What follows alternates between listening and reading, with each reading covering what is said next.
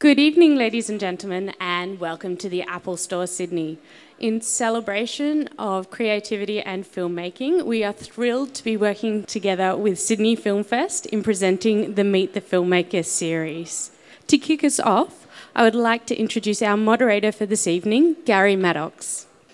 Hello everybody, thanks. It's great to have a good crowd here tonight because this is a terrific new Australian film and we're very privileged to hear from the makers of it tonight. Ivan Said, as I'm sure many of you know, is the acclaimed director of Beneath Clouds, Tumala, Mystery Road and now Goldstone. He writes, he directs, he shoots, he edits and he composes the music for his films, which makes him a very rare talent. He's a filmmaker of great sensitivity, great thoughtfulness, whose films negotiate the difficult currents between black and white Australia, and he's all the more valued for how well he does that. Aaron Peterson, of course, is a star of Mystery Road and Goldstone, a very talented actor whose work many of you will know from such things as Water Rats, The Circuit, The Code, the Jack Irish telemovies, and of course, hosting Gladiator all those years ago. David Jowsey, a very talented producer who's worked with Ivan on the 3 films that have been in the festival, Tumala, Mystery Road and Goldstone, and he's also produced some really terrific other Australian films. Satellite Boy, there's Jasper Jones, the coming Jasper Jones, Rachel Perkins film, and also Mad Bastards. So 3 films that also deal with Aboriginal storytelling and Aboriginal stories in Australia. So can you please welcome them to the stage?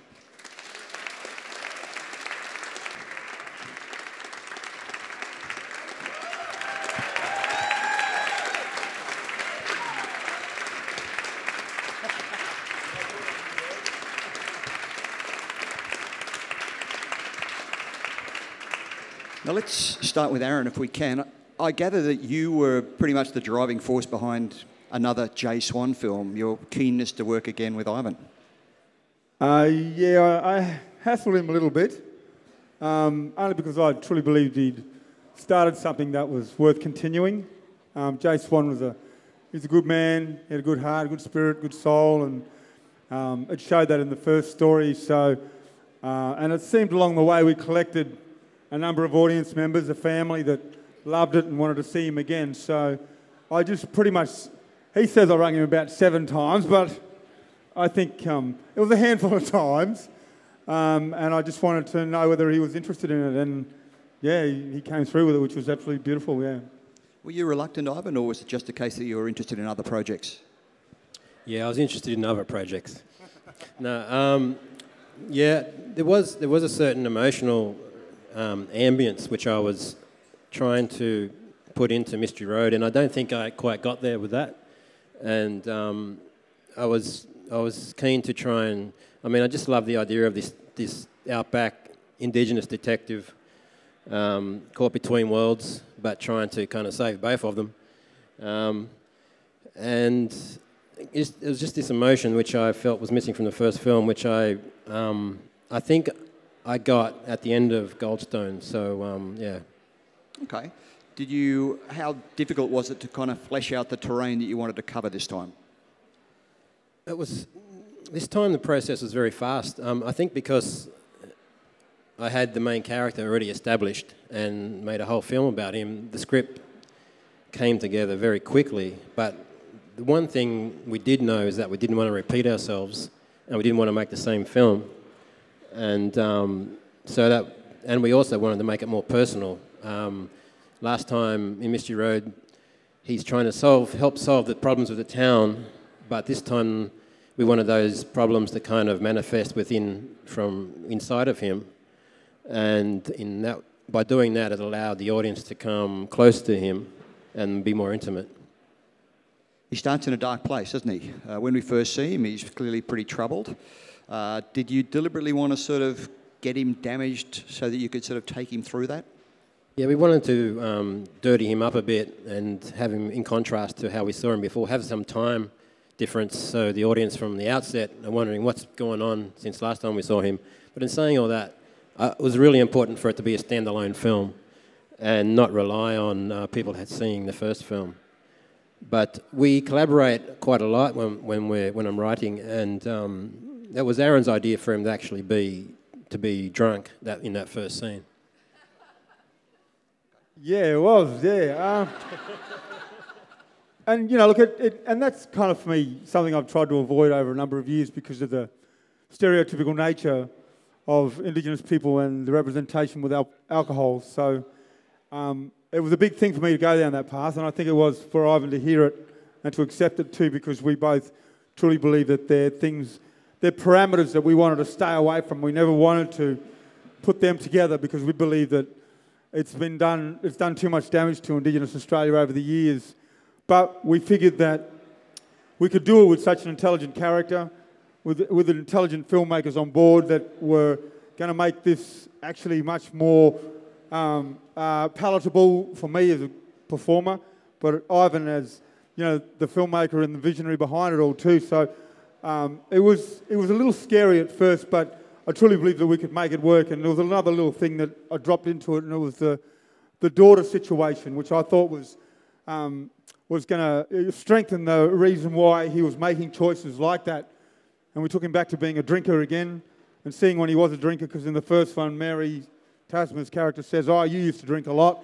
So we just revisited little things like that and just believed that we were able to achieve it without reinforcing negatives over and over and over again. David, what's the producer's perspective when you pitched the idea of another Jay Swan film? What did you think? There was a little bit of resistance, actually, in some quarters. There was a sense that Ivan and I, released Mystery Road ourselves. We were the distributor on the film, and that was a really fascinating learning experience. But it is quite a complex, difficult thing to access cinemas in Australia. You really, it can be complicated. So we didn't get all the cinemas we wanted for Mystery Road, which was some sort of disappointment. I guess that was some sort of reservation. But once people saw the script that Ivan had written, and he actually made a little teaser, and it just sort of captured the resonance of what Ivan wanted to do, and he just cut it from the internet. And that, you know, to sell a film with a 2-minute teaser is actually what he did. I noticed that, Ivan, you talk about it as a spin-off. I would think of it more of a sequel. Is that a creative decision or a marketing decision? No, I guess how you personally define it, I guess, and how much you expect to be resolved in the second film, which wasn't resolved in the first film, and the film doesn't hang on anything being resolved in this in Goldstone, you know. So for me, there's just not enough weight there to be called a sequel. You know, there's all kind of connections which I think are great, and it really enhances Goldstone if you've seen Mystery Road. But yeah, the plan was for it just to be able to stand alone as this single film. Now, David, I know that you talked about not getting enough cinemas, but it did really well when it screened on the ABC, didn't it? A lot of people saw it. It really did. It had a consolidated audience of over 1 million viewers on its first screening at the ABC, which made it one of its top dramas for that year. So it really did strike a chord, I think. As Ivan said, that the character of Jay caught between two worlds. I think it did strike a chord with audiences, and that was borne out by that great audience on the ABC. Now, maybe I think people would be very interested to hear about your working relationship between Aaron and Ivan. You're both kind of kindred spirits in lots of ways. You're both personally close. You both clearly love this character and kind of feel for where the story goes. Can you tell us about how you work and how you negotiate where the film goes and how you work together on set? We share a lot of similarities to Jay Swan, I think, from our personal lives. Coming from communities and then stepping outside of those communities to face the other world and to actually, I guess, try and help understanding between the two worlds at the same time. And we both grew up in circumstances which were difficult to get out of, and that kind of stuff we don't have to talk about because it's within our blood, and there's just that strong connection. And I think, and we're kind of different. He talks a lot, I don't. He gets up early, I don't. On Mystery Road, we shared the same actual room. which wasn't very good, was Nah. it? Look, we lived together, we worked together. I don't think we had a fight once, which was good. I think, and also there's a greater sense of our connections, and that is our parents were brought up under the same policies and legislations in this country. You know, our parents and our grandparents and our great-grandparents and all those before, and this is, you know, before when the boats came, is that our parents were part of the Flora and Fauna Act in this country. They were plants and animals. So for generations of, our generation was born in the 1970s, so we're the privileged generation. So we just truly believe that there's a greater fight on our hands. There's greater moments in this time that we have to take. We have to make them count, and we have to make them believable. So the sense is not just about individuals, but family lines too, even though we come from two different nations, but within this nation. But we had to fight and had to believe that the sacrifices all our family and our parents and our great-grandparents and all that made for us to exist right now, and for us to even be in this Apple store all together, it's quite monumental. It's not just about a black and white thing, but it's just a journey of people and spirits and hearts. And so when Ivan and I were making the film, and even with David Jowsey, we never really spoke a lot about a lot of things. It just felt like they were innate. They were just instinctive stuff. They were true to what we wanted to say and how we wanted to say them. And we always were of the belief that we have an intelligent audience and we have intelligent people that have been following our careers individually or as a collective. So we believe that we don't need to signpost a lot of stuff, that we just need to deal from the heart and the soul of it all. And I've never worked with a director where very little is said. And we go into scenes sometimes just doing it and then coming out of it and then saying maybe we'll just tweak it a little bit. So we step into it from the same soul, and I think it's got to do with history in a lot of ways too, yeah, very much so.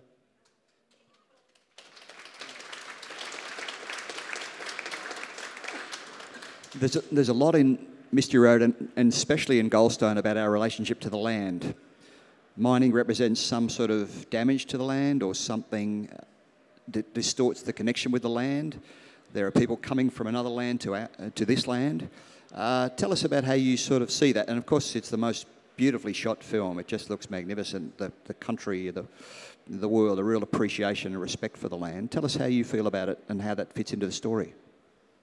Well, people often talk about the land as being, in films, being another character, but for me, it's the stage, the all-important stage. I mean, and then the characters are on top of that. And for me, the land or the environment where a film is set is the thing that informs your characters, and it informs the decisions they make. And I always want to give that weight, regardless of whether it's the beautiful desert of outback Queensland or it's in a science fiction future city. Where we are defines who we are, and it's always important for that for me to give that weight. But in saying that, I like to give everything weight, every single thing. Even if it's a bullet ricochet, I think that deserves to have weight. Everything deserves weight. And I think, for me, I personally feel like it's an Indigenous perspective where you respect everything that makes up your environment. And tell us about, you've obviously got the two different themes going about Aboriginals being harshly treated through the centuries, but also Chinese, since they've come to Australia, being harshly treated. Tell us how you see the connection between the two cultures. Well, it's a difficult thing to answer. I mean, Goldstone's about worlds clashing, like they have since European contact, and there's been Chinese influence before that as well in Northern Australia as well. But the Goldfields is the first example of these different cultures clashing, and it was important for me to try and show that what's happening now has been happening for a long time out there. And the thing about Jace Wan is that he walks between boundaries, and it's a chance, it gives an opportunity for these boundaries to actually he crosses over them. When he crosses over them, there's like a vortex, so these cultures have a chance to actually really hit each other and react from each other. And I just think that it's just something, because of, I don't know if it's we're all connected, but we separate ourselves with cultural and social boundaries. And and they're there because we construct them. And I learned about that from a very young age, growing up in a housing commission estate in Tamworth. I was saying the other night, and I'm just a very 4-year-old kid, and I've got the railway line there at one end, and the town, the edge of the town on the other, and there's no escape. We go out during the day or whatever. And this place was affectionately termed Vegemite Village, as well. That was the name that the town gave it.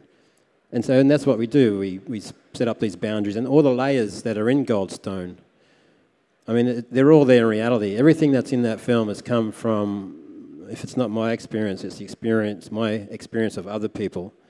And the beauty of film is that you can actually grab these things and paint them together and create something so that it can manifest into something that's palatable and presentable to an audience and can provoke thought, but also move people and entertain them at the same time. And I think that's what we were trying to get at with Goldstone. Aaron, you've got a stranger blowing into town. You've got a shootout with a Winchester rifle. Is it a Western? I grew up in Alice Springs. You can get the sense that that's got a Wild West sense about it in a lot of ways. I think the world's a little bit of a Wild West. It's a little bit of a Western. It can have that sense, but I think from a marketing point of view, it's a lot more creative and it's a lot more palatable, and we take it, the horizons are even further away rather than shooting in the city. I know initially for Mystery Road, Ivan was looking at the city as a backdrop, but it didn't have depth to it, and it didn't have the things that were going to be stronger and appealing on an international level, but even just from an audience point of view. So kind of stepped out of that because I'd done a lot of the city stuff. So the cityscape was another thing. But is it a Western? He's with his mechanical horse. So I kind of, the Holden, the mechanical horse. Look, a lot of people say no, but no, I'm not sure. But I think people take away the personal stuff with it. I think you make films for other people, and I think people can take away what they think it is.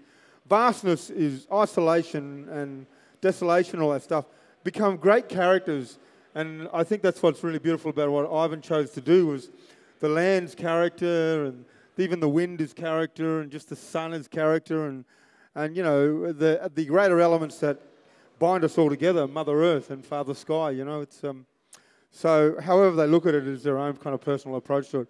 I did say it once in an interview overseas, and Ivan looked at me cross-eyed because he wasn't quite sure what I was talking about. But from that point, like now. But yeah, I think it's just a personal take, and I think more than anything, Gary. Yeah. Okay, David, was it an easier film to put together after Mystery Road? There was some, as I said earlier, there was some resistance to it initially because, normally a sequel or a spin-off is made from something that's highly successful at the box office. And although Mystery Road had a huge amount of critical success, it was a modest performer at the box office, merely because we couldn't access as many cinemas as we wanted, and we released it ourselves, as I said. But I think once the script started to really come together, and as Ivan said, he wrote the script, a lot of drafts very quickly. He works very hard, and he turned the script around in a short amount of... And once people started to read the script, there was a lot of support for it, both from actors and funding parties, because it was a strong script, a strong story. As well as government agencies, did you get private investors in this film as well? We do. We had quite a lot of private investors in the film, and they're very happy with it, which is good. So you've made Mad Bastards and Satellite Boy and Jasper Jones. Tell us about, kind of why you work in this area of Indigenous storytelling. Well, I guess the simple answer is that I was incredibly lucky to be in the right place at the right time to meet Ivan, and that's something sort of transformed my life, and I've just been incredibly lucky, I realise, and it's just a great privilege, really, to have been invited in and then just to have sort of hung around, actually, and now people can't get rid of me. The definition of a producer. You're someone, Ivan, who's interested in sci-fi films as well. Tell us about that interest. Isn't everybody? Everybody's making them. Sci-fi is, well, you will be soon. Science fiction, well, it's the future, so it's an incredibly challenging thing to write, depending on how far in the future you're looking, because you have to kind of leapfrog. Depends on how much you want to leapfrog what is here, what's now, and you have to be careful not to make sure that things are still relevant to the audiences, because we're living here, living now, and you don't want it too distant from our own reality at the same time. But I have a couple of science fiction projects, and I don't know. I just think they're the ultimate in imagination, and creativity. There are links in terms of the stories you can tell, the individual within a landscape, the alienated individual, somebody who comes from a different background? More of a social kind of perspective, I think, more than anything, more than a cultural one.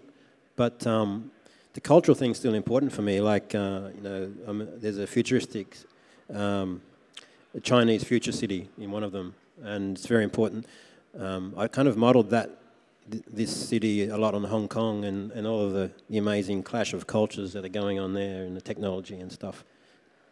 Okay. Now, I know that you shot this one, you shot Mystery Road at Winton in outback Queensland. You shot this one not very far away from there at Middleton, which you've described as a very small town, population 3. Yeah, 3 people. That is a very small town. Depends whether the son is actually in town on in his helicopter, because he's he flies around, chasing cattle and stuff. Okay. So why shoot it in that part of the world in particular when you could have shot anywhere in Australia? Well, I couldn't, because I had to pick Queensland because Green Queensland was a partner. So sometimes, but sometimes you write a script and you do it at your own peril, because you just get carried away and you make this story and this town, and then it kind of works, and then you think, oh well, but this place doesn't exist. So you have to try and make it exist. I drove all over Queensland to try and find the town of Goldstone, but it didn't exist. And years before, actually, we drove through Middleton looking for Mystery Road locations, which was just a stunning landscape, and it's way too far away from Winton to use for Mystery Road. So it just stayed in the memory banks, and I went back out there, and yes, it had a landscape, but no town. So we actually had to try and stretch our budget to the point where we could afford to build some kind of town and also our accommodation at the same time. Okay, so how much did you actually end up building, and were some of the places that you shot actually the places you were staying in, were they? Yeah, we stayed on the station just on the edge of town, and we built a mine camp for the mine, and which we see in the shootout towards the end. And that was the cast and crew accommodation. It wasn't mine though. I was stuck in a tent. I wasn't that lucky. But and we had to recycle our sets as well. I think the police station became the ranch, and the mayor's office became something else. It was just just trying to make it work on very, very low budget. Okay. And you have it's a pretty spectacular finale with a plane taking off and a car rolling, Aaron, there. So that's a kind of big stunt element, really, isn't it? Yeah. I mean, look, it's always good to do that action stuff. I wasn't quite sure where we're going to go with it, but Ivan had a whole number of shootouts and a car sequence thing that was just planted throughout the whole film. So, I mean, I loved it. It was a great experience. I mean, I didn't really roll the car, but I climbed out of it. No, I think it was an insurance thing, wasn't it, David? I wanted to roll the car. But look, it was a great experience, and everyone will believe that I rolled it. That's a good thing. They always believe those things in movies. So I don't need to go around saying anything really, Gary. Okay. So we're going to have another Jay Swan story. Jeez, I don't know.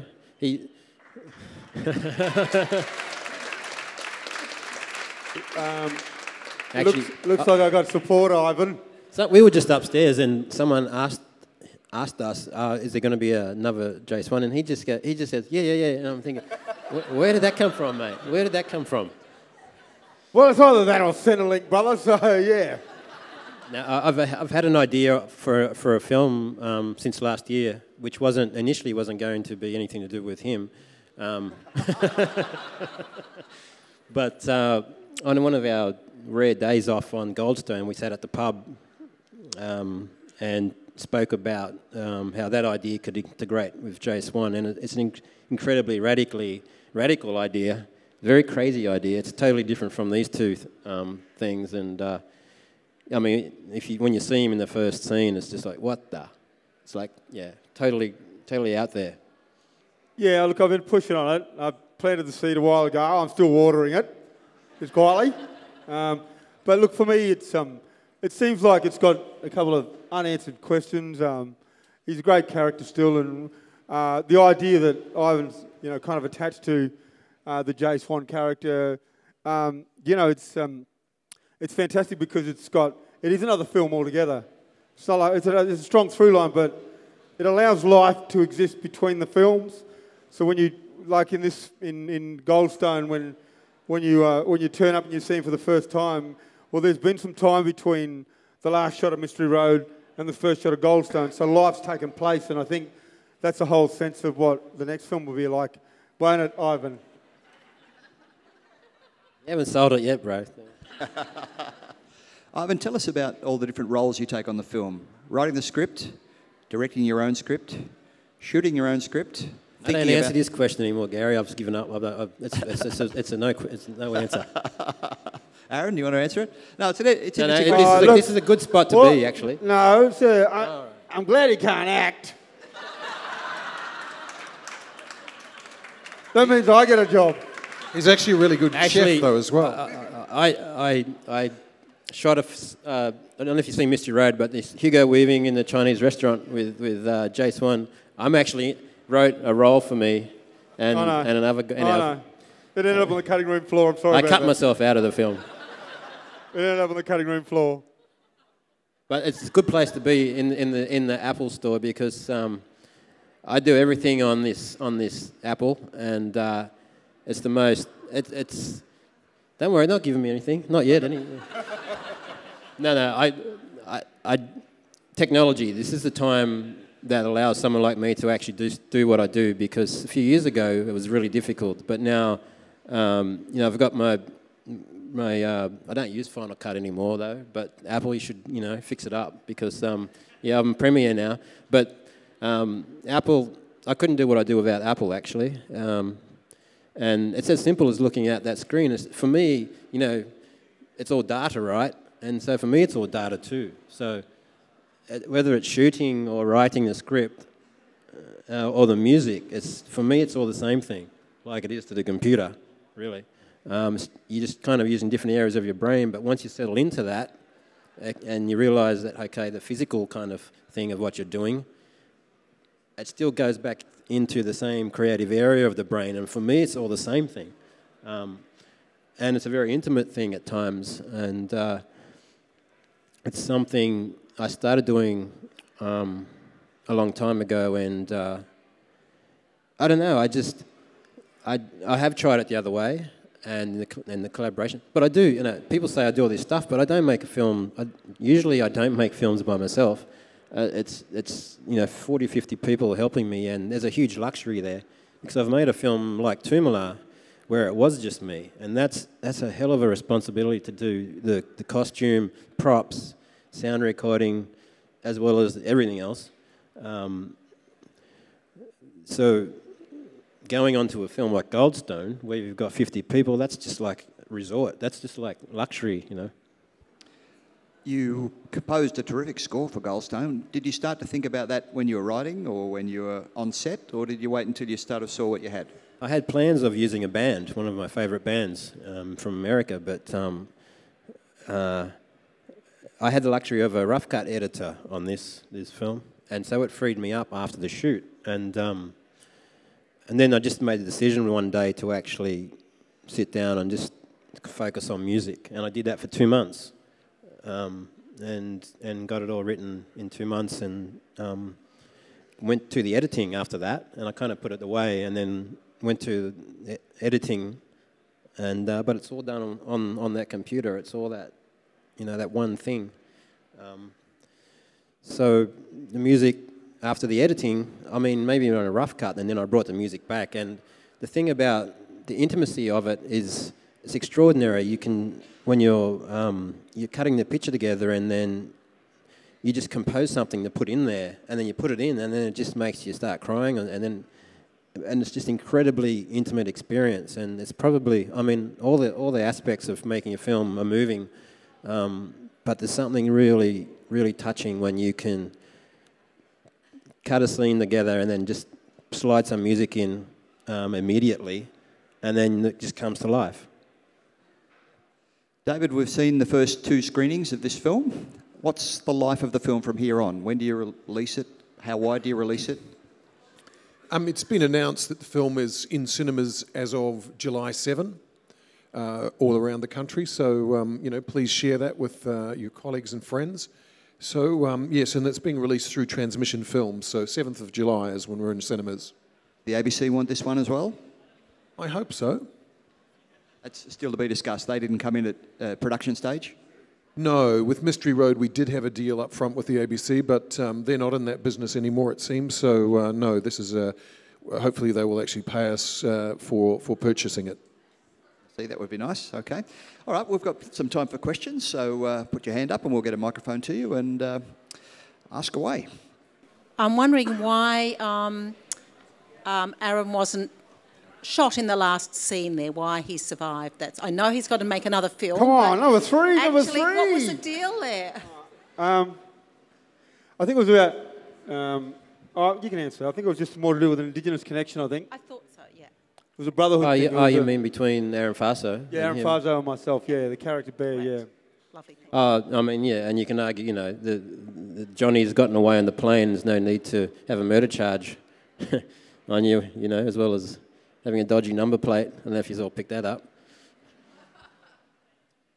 Yeah, I think it was just to do with cultural connection, but it made it stronger too, because I don't think the character was written with an Indigenous background. It was just the way it was cast, and it just seemed to be one of those natural things that made it stronger for us. And yeah, very much Jay Swan's a dead man there, but I think it's just, the connections made with the actors and the choices are made because of the casting, I think, yeah. I think it makes it stronger. If he were shot, the question would be, why did he shoot him? Yeah. I have a question about the script. How did you find the boundary between, picking up and giving the previous fans from Mystery Roads enough to jump off and be like, yeah, that's why that happened, and also someone who just jumped in on Goldstone and, still be caught up with everything? What was the boundaries, or did you have any? Not really. I didn't worry about it too much. I think that's the way I approached it, and just things just found their way in just naturally. I mean, when cause that commotion back home, and from Jackie Weaver's character, and then from Alex Russell, the stuff about the men dead and all this, and then the daughter stuff, and then some of it came from Aaron as well. He was more keen to keep layers there from the first film than I was. And it's something that we didn't really worry about too much, because I just wanted it to be a standalone film and not rely too much on what was before. Hi, congratulations, you guys. I have a question for you, David. So you mentioned Mystery Road you actually distributed independently. I've just produced my own documentary and submitted to 10 international film festivals. What advice would you have if I wanted to take that route and independently distribute my film?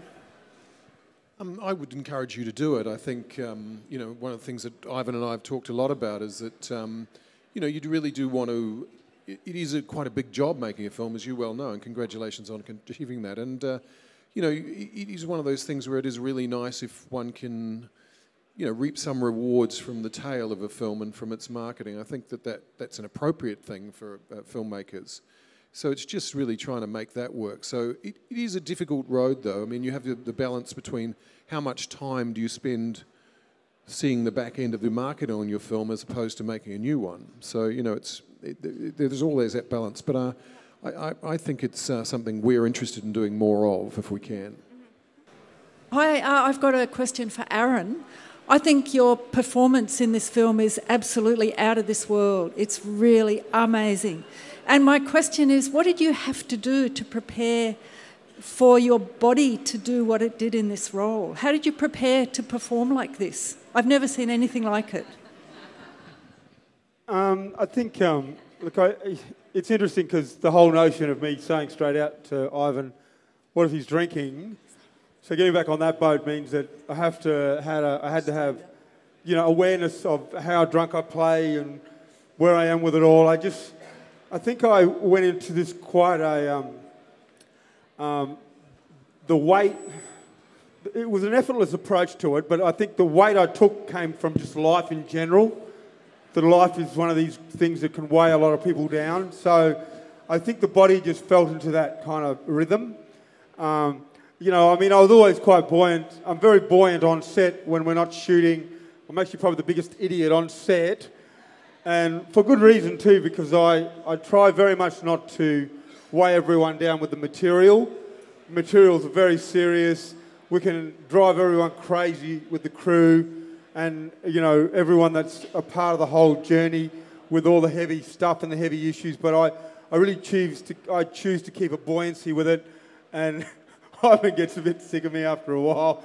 But, there's great joy in making people laugh and then switching on to the art. So it wasn't really that hard because I kind of carried a different persona as Aaron. And then when it came to the Jay thing, I just kind of, I don't know, it was just more the weight of the world thing, I think. And it didn't really take too much preparation. I believe Australia is a great sounding board for playing drunks because I truly believe the whole nation's drunk, really. And I've always had that sense of it. I think it's a nation of drinkers. And it's terribly sad in a lot of ways, but I don't think it's very hard to play it when you see a lot of it, whether they be any cultures, really, not just one particular culture. So I just caught the weight of the world was the place that I went with it. And it was just a shift. It was just a more of a whether my body was able to distribute that weight evenly, if that makes sense, because sometimes, the depressive state is very different from a non-depressive state. So it was just kind of more a body shift thing more than anything. But yeah, that's the only way I could really answer. I didn't do any other preparation with it. I just kind of thought of the weight of the world. And the world's a pretty sad place at the moment, so it wasn't necessarily a hard place to go to, really, at all. Thank you. We should mention Alex Russell as well, because he puts in a terrific performance. Yeah, Alex is brilliant, yeah. And he's such a nice counterweight for you, and the two characters really kind of evolved together really well. And towards the end, we realised that in the way that Jay's searching for some sort of peace as well as solving this crime, he's searching for himself. He didn't realise he'd lost himself until 2/3 of the way through the film. Yeah, very much so. It was a beautiful counterweight to it. And I suppose that was another thing that probably played a big part in it too. Just knowing where Alex was coming from and also where I was sitting into the film with it all. And just the way that the story's been written from Ivan's point of view, made it a lot easier. Made it a lot easier. Yeah. I got a question for Ivan. You mentioned earlier science fiction. What have you got in mind for a possible science fiction movie? I can't really talk too much about it yet. And just a clue, any idea? Well, there's Loveland, which I've been working on for like 7 years. Filmmaking, writing such a crazy thing. This script was written the first draft was 10 days, and that film's been going for 7 years now. Like I was saying, it's such a challenge to write science fiction, and also that film is being aimed at a mass at a mass audience. So, I mean, on the largest possible scale, pretty much. And so it has been a bit of a struggle to create something that's artistic and meaningful, but can actually compete for screens with, you know, the 4 films that are released every year, you know, like The Hobbit and Transformers and what's the other 2 films that are released every year? Well, there's usually a comic book film of some description. Yeah, you know what those films are. I mean, to compete with them, you've really got to go hard to attack them in a certain way, and to maintain your integrity at the same time it's not an easy thing to do, but I think it can be done, and so that's why that script's been taken so long. But I'm getting there with that, and there's another film, and I can't really talk about either that one too much. But hoping it'll open the Sydney Film Festival in 2 years, another 2 years, maybe. Okay. Yes, lovely talk about bodies and things, but something a little bit different here. Lots of tensions in the film, which I thought was great. But I just wanted to ask about the vexed issue of mining leases and native title. And as a writer, to what extent is this something a little stretch of your imagination, or did you research it thoroughly? I sense that there might be a little bit of reluctance to actually dwell too much on that subject. Is that right?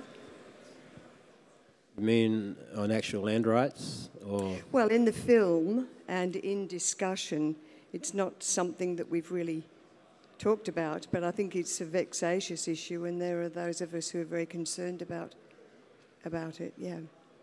Well, we're concerned about it, probably more than you. But you know, when you make a film, you like I was saying, these layers are all out there, and the art is making them manifest into something that feels a complete whole, I guess. And that's the whole struggle with art, to make something feel like it's complete, because nature is so good at doing it.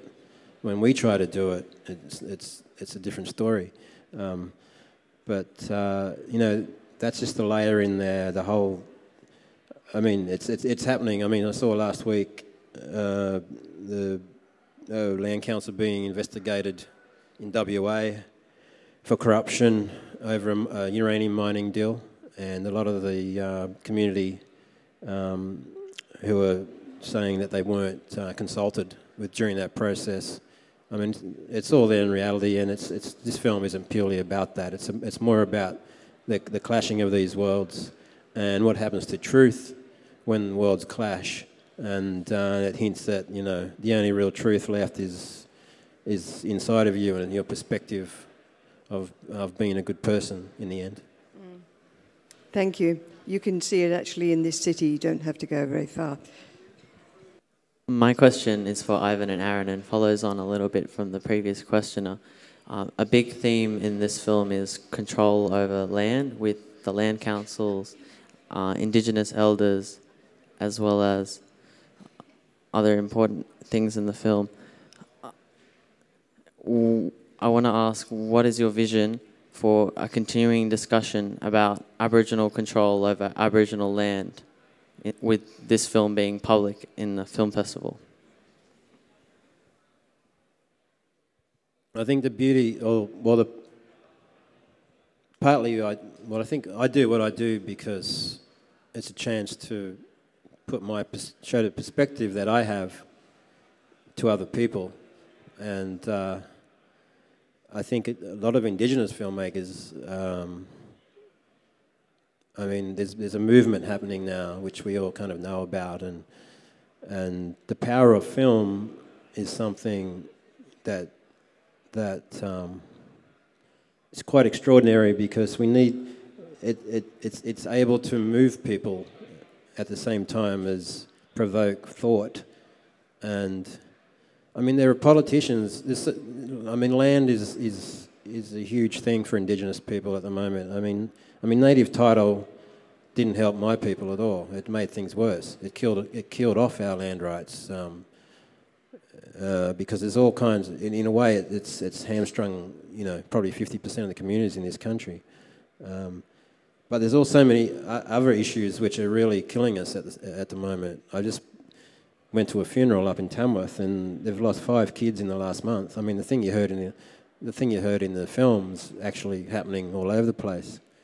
The system of life is really, it's really not there for a lot of our young people anymore. And but in saying that, the power of film, we can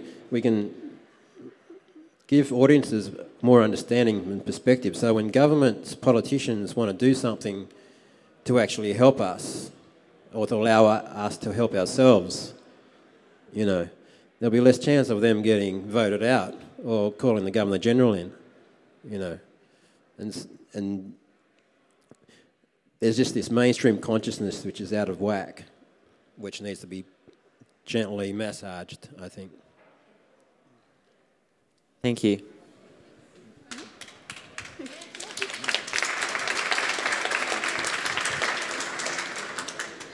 Congratulations on a great film. It had such a great reaction. I'm happy for you. I was wondering, you're currently seeing so many Indigenous films or TV coming out with Cleverman. Do you think that people are just prepared now to hear more Indigenous stories, or is it more just that you're getting the chance to make what you want to make? Oh, I think they're working in tandem, at the same time. For me, there's not a lot, You said one TV show and one film, and then it's not much, really. But we need more and more out there. But, it's a cycle. The more you do, the more people are interested. But there's a lot of... I think there's a lot of psychology involved in what we're doing as well. Cleverman is kind of clever because it's drawing people in through its genre kind of bones as much as Goldstone is too, because if you go out there and make a hard-hitting film which has no kind of thought about the audience at all, it's difficult to kind of turn that audience to come into it. So I think Indigenous filmmakers are becoming more clever in how they create films and TV shows. Yeah, I mean, when I first started out on a lot of the TV shows, Water Rats, Wildside, all that stuff, I truly knew that, there's a specific way you step into things. There's an intelligent way to approach things. You can't scare too many people off too quickly. You've got to understand generations of people, move to the side while the new generations move through and take their places. So it's always been a patient game and a patient approach to things. You've got to believe that, with education, because that's what the problem that we've had in the past as young Indigenous people is the education department's failed all of us. Even from the very outset, to say terra nullius was, not the right thing to be doing. I mean, creating your own propaganda and telling lies and educating people on so many different levels and sending people away, and then they perpetuate that problem and that lie and that myth. And then for, over 170 years, our people are incarcerated and put under the Flora and Fauna Act, and they're plants and animals and not even human beings. I mean, how the hell does something like that ever happen in a country? It's because it's controlled by certain governments and certain peoples and policies and legislations. Well, TV's the power. It's the only time you can get into people's lounge rooms without getting arrested. But there's a great truth to that too, and being in people's lives. It's like you've got to understand it's a game. You've got to be smart. You've got to play it the way it needs to be played without scaring off people on the masses. You've got to believe that you're speaking to the people who are the ones that will help you climb and make things a lot better and be a part of the journey. And to get up and come and see Goldstone it's the bonus for us. It's the win for us. It means people are making an effort. People are coming here tonight. That's what I was saying before, that to be here in this store and to be here together means that somewhere along the line all the sacrifices that were made for the reason for us all to here together. And that's all about TV and filmmaking too. We're trying to make things that are palatable to people, things that people can take away and be entertained with. I mean, Goldstone and even Mystery Road, the first time when we made it, we couldn't believe that we were able to walk out of Winton, because really, under a guise of entertainment, we were saying a lot of different stuff for Australia in general, and nobody feels like they were offended by it in any way, which is a beautiful thing. And it's not the guise of it, but it's the conversation that you choose to have with them. And filmmaking and TV and all those things are the great weapon and the great tool to change it and make it better for all of us, I think, because we all like to be entertained. So, under that, we can all be entertained, empowered, educated and informed correctly. The education department made it very hard for our parents, made it very hard for our grandparents, because they told a lot of lies. They didn't tell everybody the truth. So this is a form of schooling, I suppose, and a form of education, or college or university, that you want to look at it that way, I believe anyway.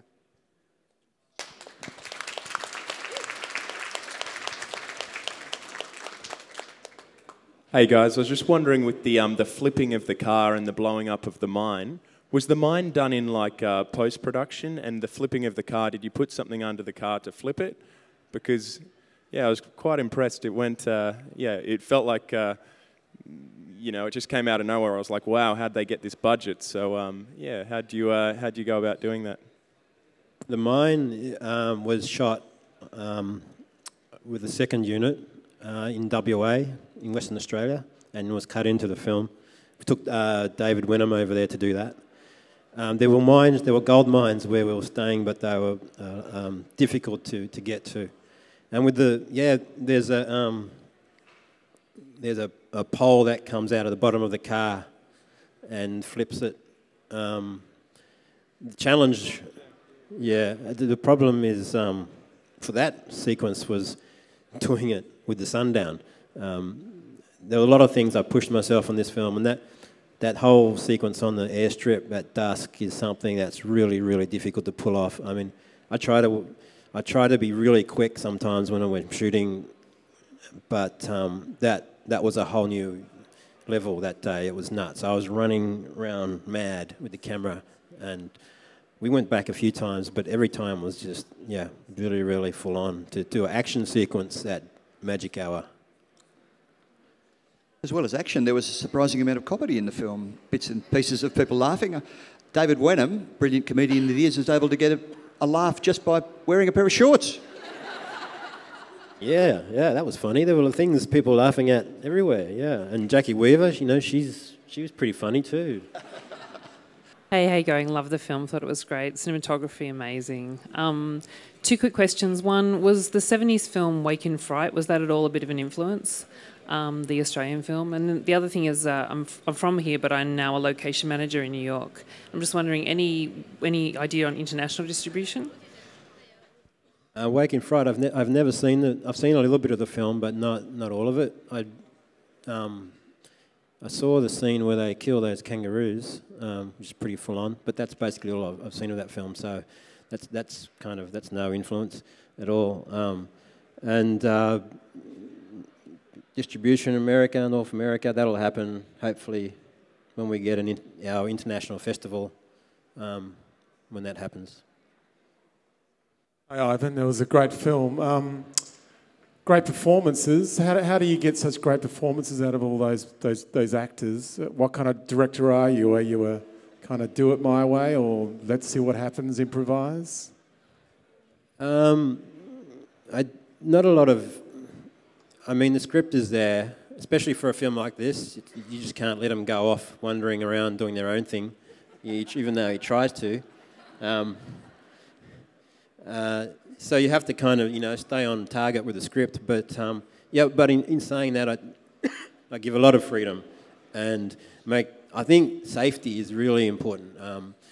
I mean, you can be kind of detailed about stuff, and about tones, and the way they're carrying their body and stuff. But it's just that safety, letting the actors feel safe, and. The most important thing I think that I do is actually shoot the thing when I'm holding the camera. I mean, Jackie Weaver just kept going on and on about how I was holding the camera, Again, I was with her the whole, and I've got the camera, and she'd never experienced that before, having the director right there, and the communication is just very, very fast, very intimate, and there's no one between us. and so, but it's that freedom and safety, and I'm the editor, so I cut around them when they're crap, basically.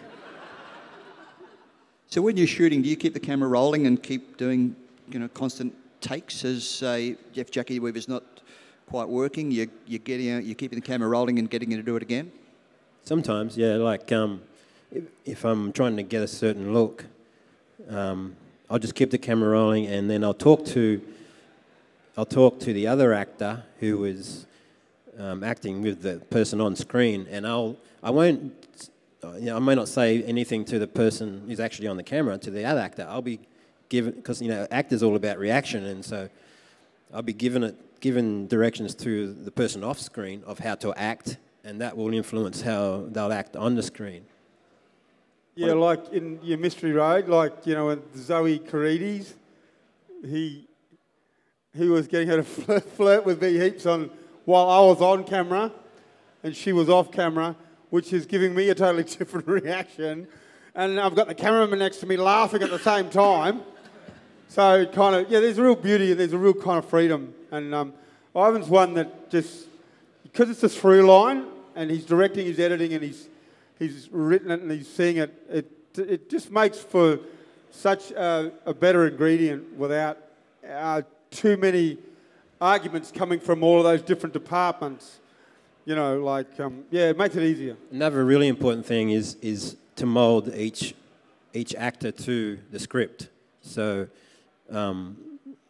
just not be precious. I mean, you've got the general story, but just don't be precious about changing stuff. Because if they can't say the line and make it convincing, it's useless anyway. It's going to stuff your film up. So you got to get rid of it, you got to fix it, or let the actor put something else in there. And so, as the writer, there's no one in the way there either, getting worried about their precious script.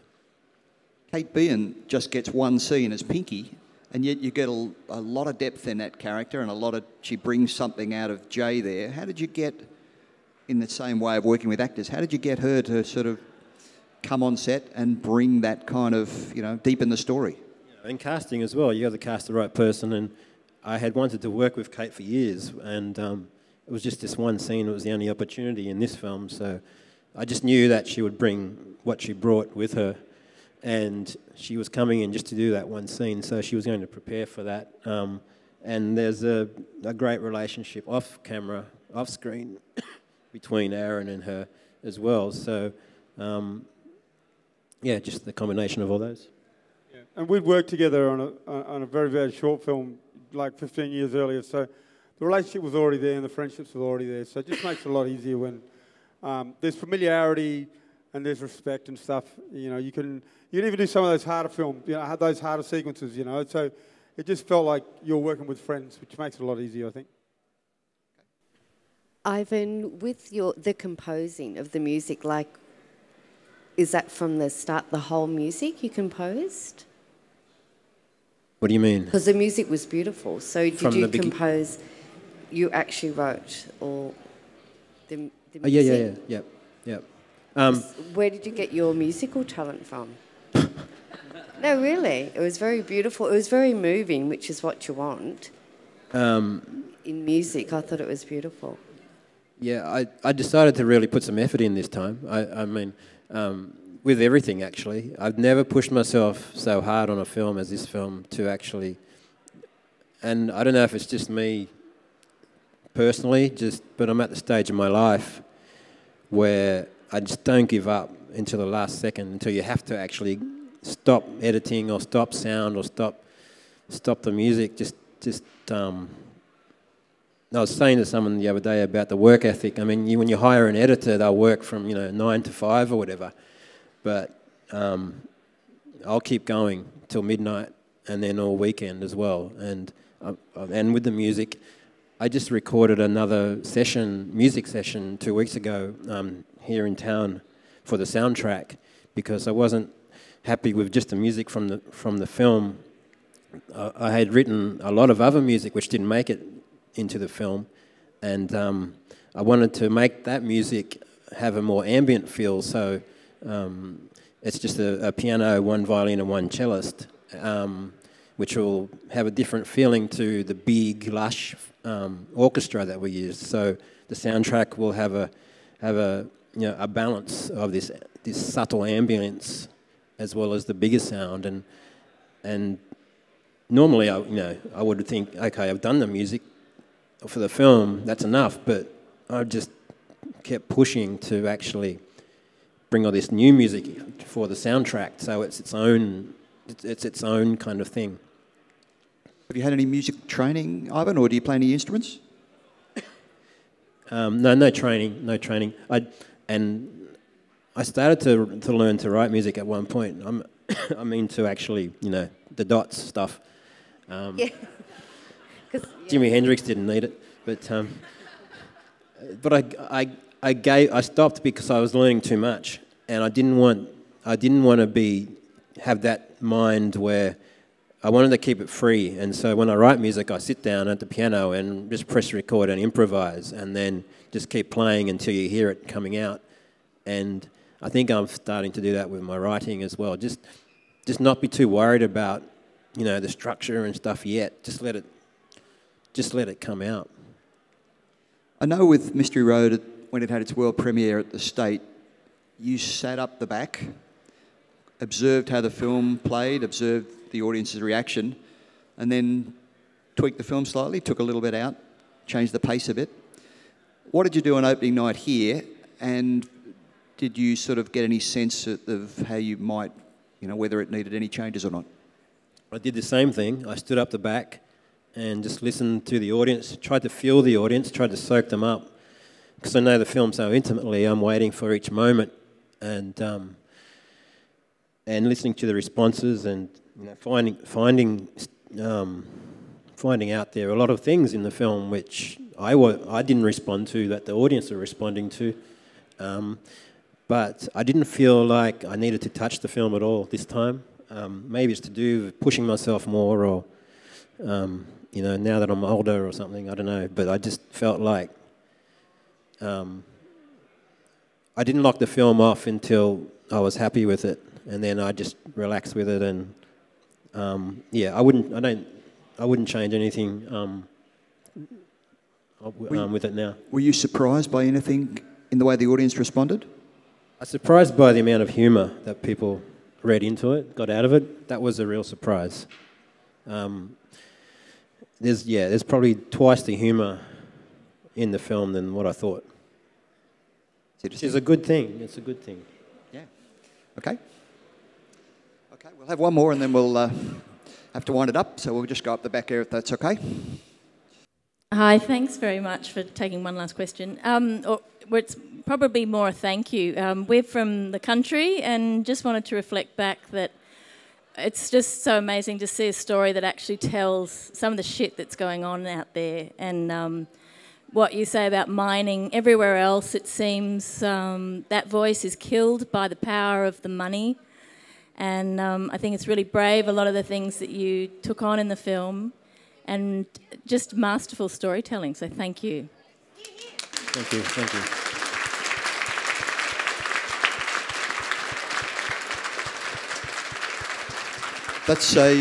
That's a great note to finish on. Thank you for some terrific questions.